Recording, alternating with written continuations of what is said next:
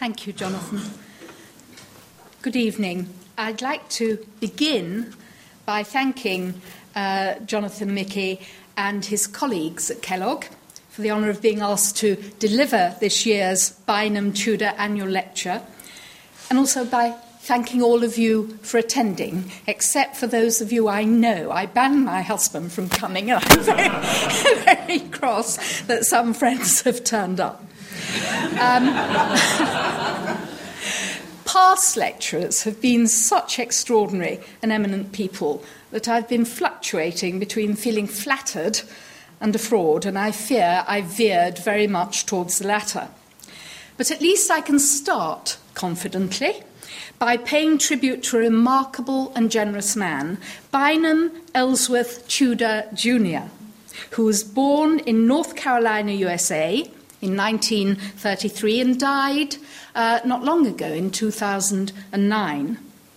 After 2 years in the American Army in Germany, he became a businessman and joined Reynolds Industries, where he quickly rose to top management and served in a variety of their companies. He was one of North Carolina's most distinguished business and community leaders.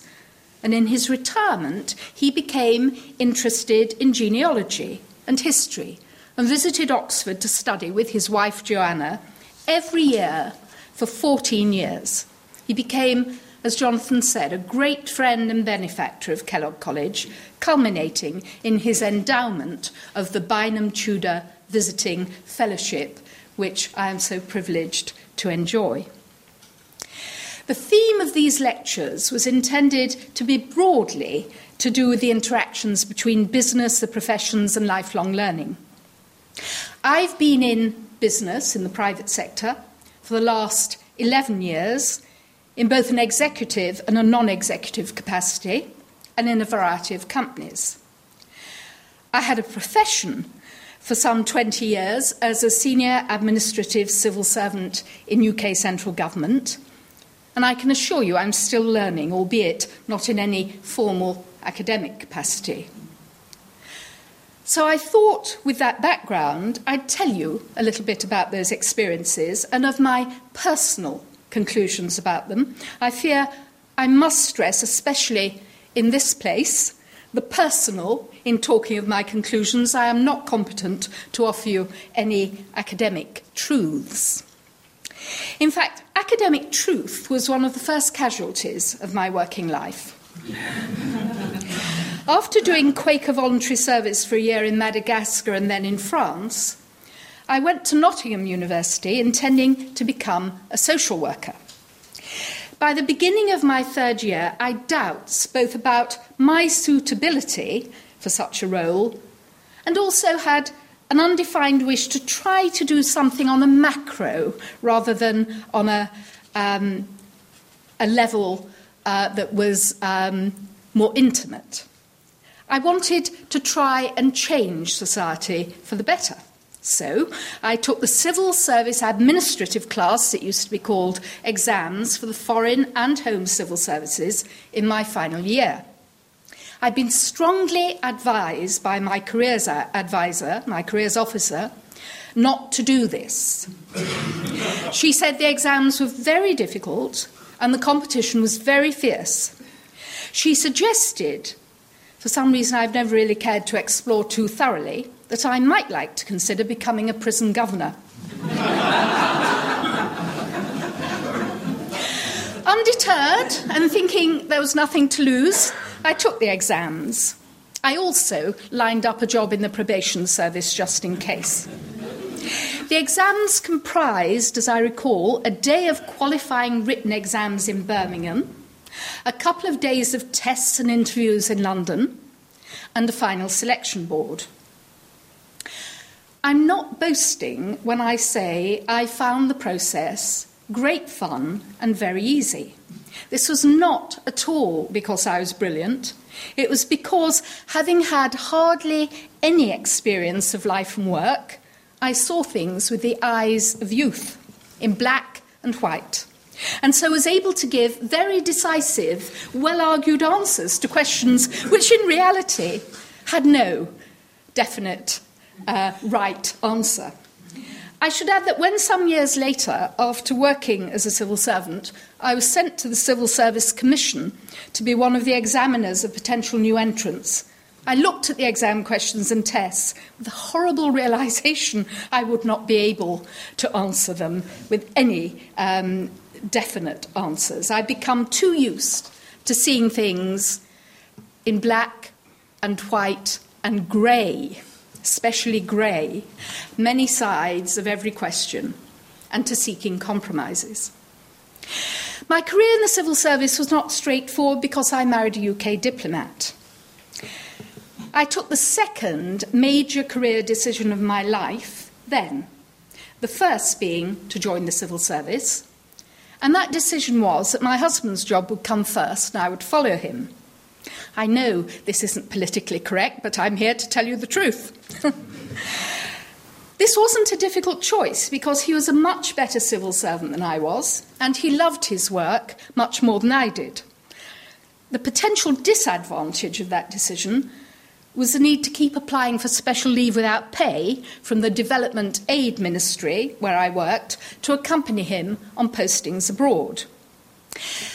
But in fact, that potential disadvantage turned out to be a wonderful advantage, because as things turned out, his career path was mainly London-based. He was only posted abroad 3 times during his married life. In fact, I doubt if you will find a less posted diplomat than my husband.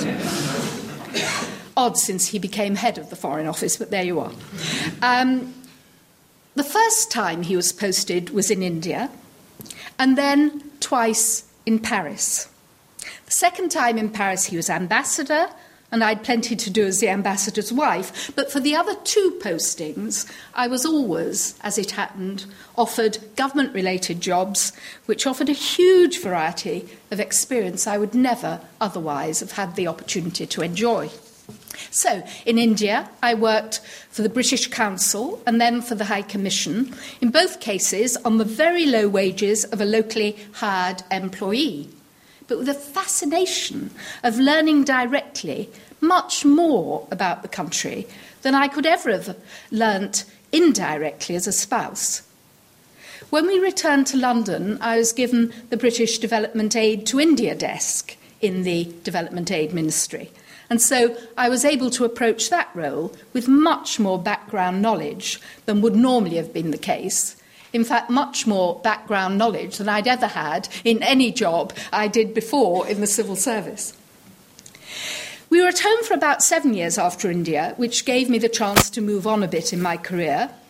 My first head of department job was dealing with educational development, which brought me into contact with some academic institutions dealing with what we then incorrectly called the developing world. Rather patronising it sounds now. My second department only dealt with 3 countries, and they would have been very cross at being called the developing world. Each was so fraught with political minefields that they were a full-time job for about 12 people. I think I saw our minister more than any other of my colleagues in the department. The countries were St Helena. That involved endless inquiries about whether to replace their ship, which was then their sole means of international transport, and also whether to build an airport. Then there was Gibraltar. Very tricky financing issues, as well as frequent political skirmishes with Spain. And then finally, the Falkland Islands, just after the conflict, to deal with their economic development programme. I never got to St Helena, since the trip would have taken me away for a minimum of 3 weeks, their communication transport problems being what they were. I didn't dare leave my other 2 problem children for that length of time. But I went to Gibraltar almost every month to sit on my first directorship, director on the board of the newly created and very largely HMG-financed Gibraltar Ship Repair Company. It failed, I'm sorry to say. I was glad that my Indian experience taught me to be very wary of the Gibraltar apes, because the monkeys were jolly ferocious in India. And then I made 3 visits to the Falklands, walking amongst albatrosses sitting on their nests, huge flocks of Canada geese, 5 kinds of penguins, 3 sorts of seals, including the enormous elephant variety. I had to be particularly careful to give those last a wide berth because of their tendency to roll over without warning, squashing everything in their path. We were posted to Paris for the first time in 1987. And I fully intended to treat the whole time as if I were at finishing school, an experience, I should add, that had never come my way in my working-class Lancashire childhood. I spent hours talking to the local butcher, cheesemonger, fishmonger, greengrocer about what to buy, how to cook and put menus together. The first time in my life, as someone who'd always worked primarily with and for men, I joined an all-female group of French and British women who wanted to improve each other's languages. As a result, as well as learning the sort of daily French which had never featured in my A-levels, I found out how to tie a headscarf, what was correct to wear when, and a lot of the kindness of women to other women.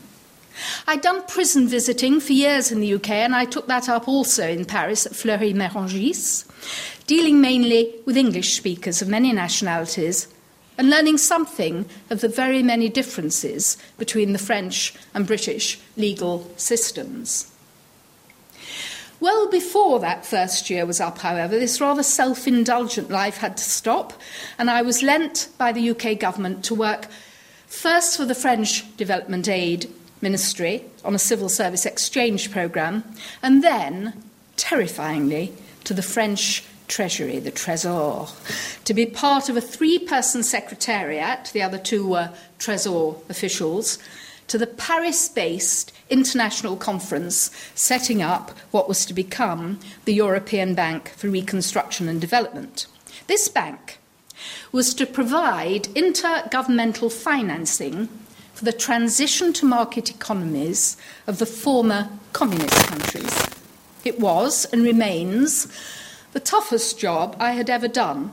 It was not helped by the fact that the Trésor had moved 2 weeks before I turned up from offices in the Louvre Palace to a mammoth, state-of-the-art new building flanking the River Seine at Bercy. That area was then a semi-wilderness of old warehouses on the perimeter of Paris, awaiting development. Not known for my geographical expertise, initially I found the identical corridors and lack of signage in the building more than a challenge. Every time I visited the ladies' cloakroom, discovery of which was a feat in itself, I would waste a great deal of time wandering around seeking directions from equally bewildered Trésor staff as to the way back to my office. For some reason which I hope was not due to aspirations of grandeur, I kept finding myself outside the minister's suite of offices and having to be sent on my correct path by a kindly clerk. The office I inhabited was meant for 2, but when I turned up we were 3. So I installed myself on the edge of one of the 2 desks and learnt that if all were present and I needed to go out, the least disruptive exit route was to crawl under the furniture. This was quite surprising for some of our visitors. The worst, however, was the blow to my professional pride. As a generalist administrator in the civil service, I was used to relying upon my oral and written English skills, as well as on teamwork with other administrators and advisors in order to take common sense recommendations for decisions. In the Trésor, my French was more or less comprehensible when I spoke, but my written French lacked any of the necessary finesse for official communications. There was a humiliating moment, one of many, when my colleagues were pressed for time and an urgent submission was needed to go to the head of the Trésor, wonderful man who's just retired, Jean-Claude Trichet, from being president of the European Bank. In the exasperation, I heard someone say, Eh bien, que Sylvia la fasse avec son petit nègre, which roughly translated means, oh, well, I suppose Sylvia will have to do it in her pidgin English. French. Pidgin French. Then, although my colleagues were invariably polite and helpful towards me, teamwork did not feature greatly in their lives. There were no handover files, since individual knowledge meant individual power. And the last straw was that my common sense judgments, of which I was so proud, were frequently exactly the opposite of my colleagues' views. This was only one in a series of things I found worked the opposite way round in France from what I was used to in Britain. The position of hot and cold taps, the turning of doorknobs, the placing of forks, always with their prongs downwards, so, if they were silver, to show off the engraving, which was always on the back rather than the front, and, of course, driving on the right. All in all, it was not perhaps surprising that some of almost every day was spent having a cry behind the locked door in that lady's cloakroom, hence the need to have found it in the first place. In time, and not least when the bank was installed in London, amazingly, luckily at the same time that my husband was posted back to the FCO, I was lent by the British government to work for the bank's French president, Jacques Attali, as a deputy director of his private office. By then, I'd got used to things. I'd swallowed my pride and I'd begun to learn. I saw that sometimes what the French call la diplomatie du fait accompli, roughly translated as act first, sort out the consequences later, cut through the entanglements of negotiations more effectively than searching for the elusive compromise. And of course I learnt that the world did not end if one took off at least an hour for lunch. In fact, one usually worked better afterwards. Some experiences were not only thought-provoking but much sadder. I grew up following the doctrine, later summed up succinctly by President Clinton, that it was the economy, stupid, which was the main force determining events in public life. In fact, when I went with the bank's president to visit the Yugoslav government in Belgrade, only days before Slovenia opted for independence and the republic began to break up, the government assured us, and I was absolutely convinced they were right, that there was no question of breakup, because the will of the people throughout Yugoslavia was to join the European Union and enjoy its economic benefits. Instead, we were quickly all to learn of the tremendous, greater power of nationalism.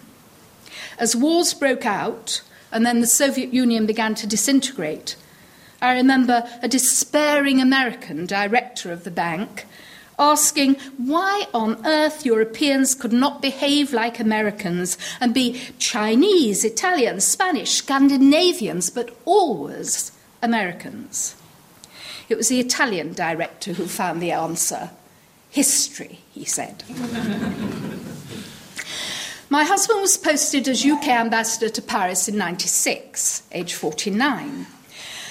I confidently thought he'd serve about 5 years there, and then, since there was only one job at his level in London, would have another ambassadorial posting before he reached what was then the retirement age of 60. So I then took my third major career decision, and that was to resign from the civil service. My reasoning was that there was no point in continuing. My husband would serve about 5 years in Paris and would probably move on to another post abroad, and so I would just have to put up with it. So I'd be lucky enough to enjoy it. So I embarked on my role as ambassadorial wife and was pleased to meet again many of the people with whom I'd worked in the French ministries. They had either progressed to high-level governmental positions, either as functionaries or ministers in the French system, or had moved effortlessly into the French private sector, which was full of former civil servants. However, life being what it is, towards the end of the time in Paris, my husband got the London job of head of the FCO, which left me with nothing to do. Here comes my fourth major career decision. That was to try and enter employment in the private sector. I had no idea how to do this, especially being rather busy in Paris, so I scoured the Sunday Times employment pages for months and months, and I got more and more depressed that I couldn't even understand what a lot of the jobs were about, much less try to convince others that I could do them. Finally, I found something I thought I could do. I answered the advertisement, had 3 rather tough interviews, and managed to convince recruiters that I would be suitable. The job was Director General of the Food and Drink Federation. That is the main trade body for the UK food and drink manufacturing sector, big and small. So the Pepsis, the Coca-Colas, the Nestles, as well as Dutchy Originals, Rachel's Dairies, some of the fun new startups. Did you know, by the way, that the food and drink is the UK's biggest manufacturing sector? Neither did I. I might add, for the benefit of those who do not believe that luck plays a part in careers, my application was only saved from the waste paper basket because the president of the Federation had been chairman of Nestlé France, and I'd met him at an embassy reception. I was helped by 2 women in starting off in my new career. The first, like me, had made the transition from public to private, but she was head of a big financial trade body. She told me, first, do not be afraid to ask for salary increases. If I didn't ask, I wouldn't get, and no one would think I was being unreasonably pushy, as they would have done in the civil service, with its fixed pay bands. Secondly, she said, do not be afraid of taking taxes. Anathema to a public servant. Since I would get very tired rushing round visiting everyone as a main part of my job, and all my key members would turn up for meetings in their chauffeur-driven cars. The second woman told me she had given my name to an executive coach who did some pro bono work and had agreed to take me on free of charge. I was completely horrified. I'd always worked things out for myself. I thought it would be both weak and a waste of time to attend executive coaching sessions. Very reluctantly, I went to meet the man. Very firmly, I told him thank you so much, I would think over his offer. And then, full of remorse the next day, I rang him to apologise for not being more grateful and to accept. I was beginning to get a bit scared about the job at that stage. And what a good thing I did. The finances of the Federation were in a parlous state. My head of industry members were generous with their time and assistance, but a lot of their vocabulary and ways of thinking were as foreign to me as working in the French Trésor had been. It was my coach who told me what business plans were. It seems ridiculous now, I didn't know what a business plan was, and how to go about writing them. He also advised me to commission a human resources audit of my 70-plus staff. One of my members lent me an HR director about to return from maternity leave to do this. He gave me implicit permission to take on hard tasks, such as increasing membership fees by 10% and changing the rules so that they were completely transparent. Also raising money from the top companies to refurbish the very decrepit office building in Covent Garden. My instincts told me these things were right, but at one stage I feared I was going to cause the Federation to fold in my very first year.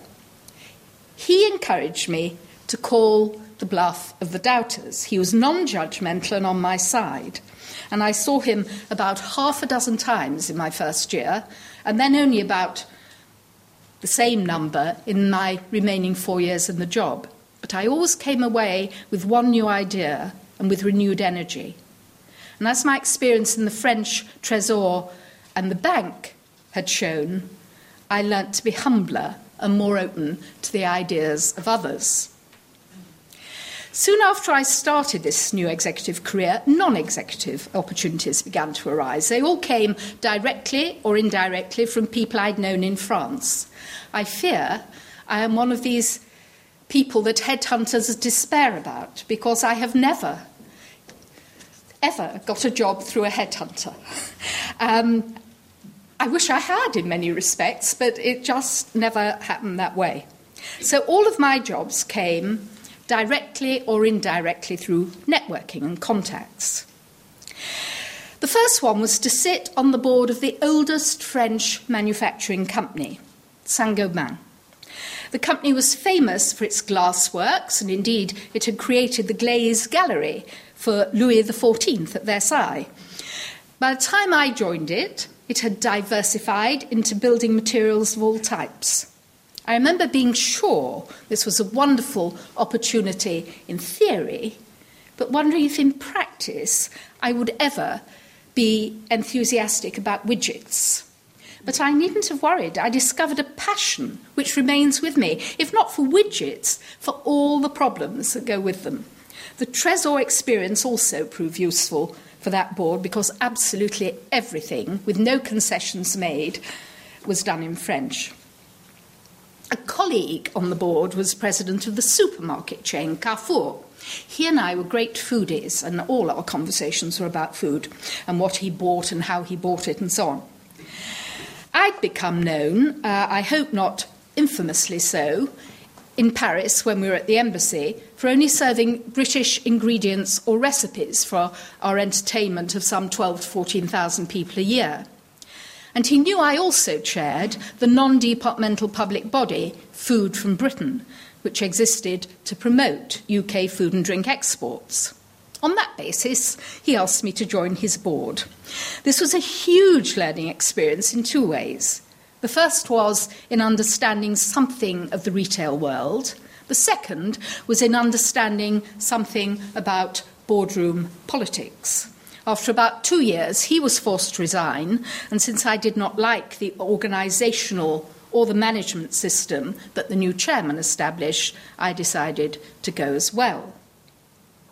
It's awful when I decide that I would really rather like to go from a board, because I'm usually the only woman and their statistics drop immediately, so they're in despair for that reason only. Being back to only one non-executive position was in some ways a relief, since I was still working full-time at the Federation. However, with my husband's retirement approaching and the Federation by now established on a very sound financial and reputational footing, I decided to try to set up a non-executive portfolio career rather than continuing in full-time executive work. Again, links with France came to my aid. We had a long-standing French friend who worked for L'Oréal in Paris. He told me that L'Oréal's vice chairman in the UK was a former UK food retailer and was sure he'd be a help to me in my job at the Federation. And sure enough, only many a lunch, this kind man proved to be a great source of advice and practical help. During my 4th year at the Federation, I confessed to him that I hoped to move on, but would really, ideally, like to find something that would give me an office and a PA to look after all of my life. He told me he was about to retire and offered me his job. This was about to be slimmed down to 2 days a week, dealing mainly with corporate affairs, and I started that in September 2005 as vice chairman and became chairman earlier this year. Then not long after I started that, I was offered a non-executive directorship of a newly formed merger of the French telecommunications company Alcatel and its American counterpart, Lucent. That came about through the former president of Carrefour, who is now a senior non-executive director of Alcatel-Lucent. L'Oréal allowed me to take that on, and so began a rocky 18 months, at the end of which Alcatel-Lucent's French president and its American CEO both, in quotation marks, resigned. The lesson I learnt from this is that it's much harder to merge companies than for one to take another over. At least in the latter case, you know who's boss. There followed a thorough, speedy research for replacements in which I was greatly involved as member of the Compensation and Governance Committees, and this resulted in what has proved to be an ideal new combination of an American-speaking French businessman as chairman and a French and English-speaking Dutch national as CEO. But about the same time as I joined Alcatel-Lucent, I was asked again by a former fellow director of my first board, Saint-Gobain, to become a non-executive director of Lazard, the merchant bank, which had just been floated as a global public company with headquarters in New York. At the interview, when they had told me all about this and I had asked some, I hope, sensible questions, I said to them, "Would you mind if I asked you why on earth you thought of me for this position?" I was told by the American interviewers that when the French had proposed a Brit, they thought there must be something going for me. Once again, a crisis brought about by the sudden death of Lazard's president and chief executive, Bruce Wastine, together with my joint role in finding his successor, greatly deepened my knowledge of the business. In fact, my advice when I speak to women who are starting on portfolio careers as to what to do is, one, do your homework, your due diligence, otherwise you can't ask any questions. Two, hope for a crisis, because it's only when there's a crisis you begin to have even a clue as to what is going on. So, from that time, my non-executive portfolios remained as chairman of L'Oréal UK, board member of Saint-Gobain, Alcatel-Lucent, Lazard, and also various types of voluntary work. And then, as Jonathan mentioned, thanks to an invitation from Kellogg College, I've got the fascinating experience of serving on the Commission on Ownership, funded mainly by the Cooperative Society, and finding out about that was an education in itself. And that has been a wonderful learning experience, and I'm looking forward to seeing what we all think about it when the report is published. I often wonder how I got to this point and why I wasn't more fearful of taking on these various posts, particularly in the private sector. I can't rule out good fortune as the answer to the first part of the question, but it also highlights the power of networking, something, of course, men have always known through their clubs, through their dining arrangements, and so on. It builds up trust, and it means it's quite often an entree into opportunities that would not otherwise come your way. However, it's my professional background that answers the second part of the question, which was, why was I not more fearful? As a generalist administrator in my generation, I'd never known much, if anything, at first, about any of the issues with which I dealt. My training and my experience was to seek out the expertise of others, to work out the best possible answers to problems in those circumstances, and to use common sense as my guide. This sort of decision-making is terribly similar to what non-executives have to do on boards. In addition, I've been helped to learn by things going wrong. As I said, the crisis teaches you things you would never be able to know otherwise. This approach to board membership of the amateur going in as a non-exec has found less favour in the UK of late, but I stand by it. Of course, you need some people on the board, apart from the executive members of the board, who know about the business being dealt with. But I think a board is well served by having independent directors who are obliged, they've no choice, to look at issues from standpoints other than those involving in-depth knowledge of the sector concerned. After all, knowledge of the sector concerned is what the executives have. Surely the non-executives should bring something else to the table. So that's the first of the personal conclusions I promised you at the start of this speech. The second is that it's important to work out your priorities. The best decision I ever made was to follow my husband's career and see what happened, rather than putting my career first. That wouldn't work for everyone, but for me, it opened up a huge variety of experiences and choices from which I've been lucky enough to benefit. The third and last conclusion is to aim high. This conclusion has gained fame recently with the American political slogan, "Yes, we can." But I prefer the older Robert Browning version in his poem Andrea del Santo, the faultless painter, of, but a man's reach should exceed his grasp. Well, what's a heaven for?